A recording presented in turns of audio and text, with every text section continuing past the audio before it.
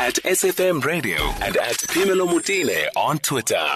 So Mbali Nwoko is an Agri-Preneur and founder of Terrace. She's 32 and she started this in 2016. The idea here is to try and get to young people and see the world through their lens, especially now. She joins us down the line. Mbali, thank you so much for joining us. Good afternoon. Good afternoon, Pamela. Thank you. An interesting journey into agriculture. You had been somebody in a very different sector before you joined agriculture in 2016. What were you doing before that? I was a co-founder for a talent recruitment company specializing in recruiting and headhunting engineers and artisans, and the business was called Clientscape. So I successfully ran that with my business partner for about 4 years before starting Terrace. And what was the attraction? What made you decide to move from talent searching recruitment agency to agriculture?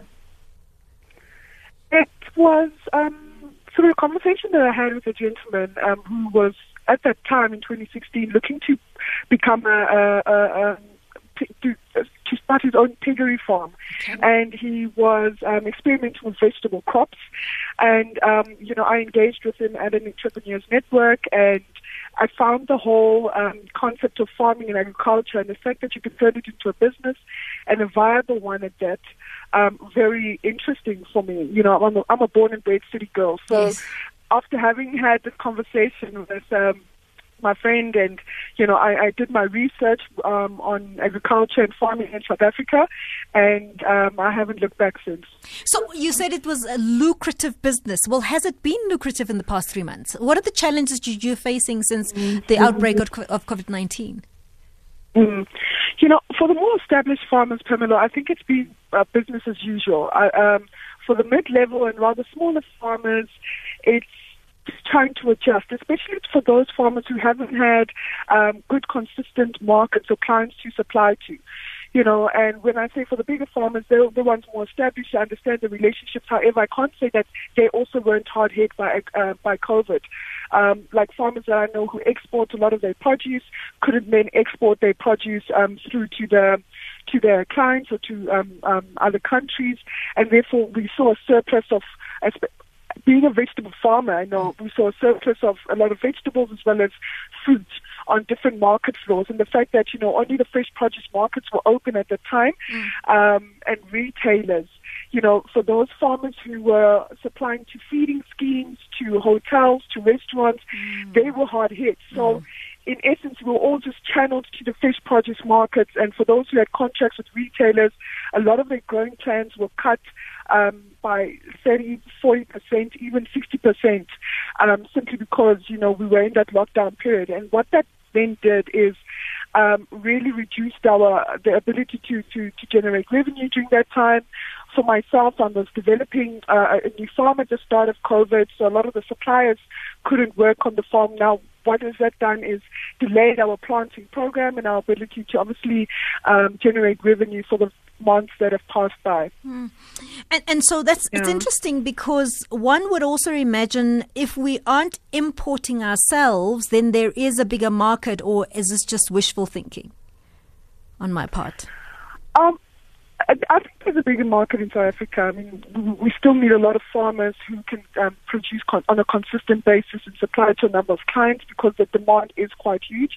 And I see that case study within my farm. I did mention that I'm busy developing a new farm at the moment, and a lot of companies or clients have contacted Terrace seeking produce. So I think we're in a fortunate space in South Africa, or a time in South Africa where we've got enough farmers producing. We can get a lot more because the demand is far greater than what we're currently producing. And I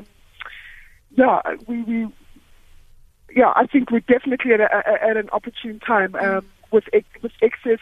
We're pretty much a food secure country, if I could put it that way. Have you had to change what you are producing because of the fact that you've had to have this lockdown period? Some of the farmers weren't, the people that assist you on the farm weren't able to travel to the farm and work, and you may have missed an opportunity to plant certain plants. Have you had to change what you're farming? Definitely. Definitely. I'm glad you brought that question, because what it has also done is that looking at the strategy for summer planting production, Yes. Well, at least with the crops that I'm farming, I can still speak to it, but with at least other farmers that I've seen on the ground, for example, I take lettuce as a vegetable. Lettuce, the farmers that have been producing lettuce, right now they've been receiving very low prices of lettuce in the market. Why? Because lettuce is usually mostly in salads, at restaurants and hotels. That's where we consume most of lettuce in the household. But I don't think right now, if you had to go out to the shop and you had 20 rand, you'd think of buying lettuce as opposed to bread. So it has changed the thinking to say, okay, right now a lot of people are buying fresh produce that are essentials. So therefore, right now. The conversations that I'm having with my seed input suppliers is about, Mbali, with these structures that you're putting on the farm, maybe look at farming things like tomatoes, with additional space, maybe farm things like cabbage or butternut, because those are the really staple foods that a lot of the consumers really want to buy right now, and nobody's interested in fancy lettuce, all those really premium niche crops. It's not a necessity right now. The fact that you are not able to access an international market and export, has it changed your pricing somewhat? Yes, it has changed pricing. And I will speak on my commodities that I know, it's most importantly, like from the vegetable aspect, because there's a lot of produce now on the market floors, that has therefore reduced the price quite low, because fresh produce markets work on a supply and demand. And I will harness on the market aspects right now, because those are the only avenues to sell our produce from a farmer's perspective right now in bulk. That could obviously meet the needs of those more commercial farmers. So these are the only avenues now where a lot of farmers can sell their produce bulk. And so what has really happened is that everybody's dropping their produce at the market, and that results in very low prices.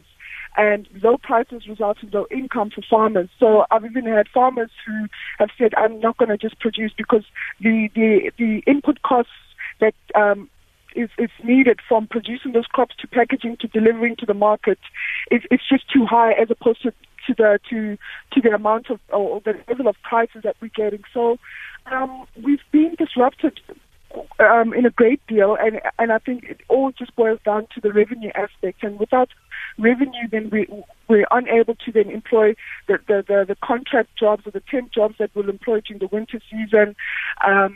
For farmers in Gauteng, rather, and also just buy a lot of other stuff. And then again, I've also had to buy my seeds in advance. So, for example, I'm planting only for the summer season on the 14th of September, but I've had to buy my seeds in advance because a lot of the seeds and the fertilizers, the input suppliers, we get them across South African borders. So with the border closures, it's been very difficult to get those commodities in, and then it's also increased the cost per kilogram or per packet of seeds. And the fact that the rand is very low right now as opposed to the dollar really has not been good for a number of farmers. I think farmers in general, I imagine that some of your workers are casual labor type workers, and this lockdown period, what did it mean for you and them? For me, having had those conversations with them, like maybe 2 days before lockdown, before the president announces, there's just a lot of uncertainty, and from their end it was a bit of panic. Some of them have families outside Gauteng, so that ability to think in terms of when do I go see my family, and even if I do go see them, will they be back in time to still work? So it was a very confusing period to be in, and right now, even the contract workers that would ordinarily get jobs during this time, or we would employ during this time, we've had to just delay that and say, unfortunately, we can't employ you because a lot of our things have been disrupted, especially from developing a new farm. We couldn't start producing at the timelines that we thought we'd produce, so therefore, maybe we'd have to resume in the next 4 or 5 months.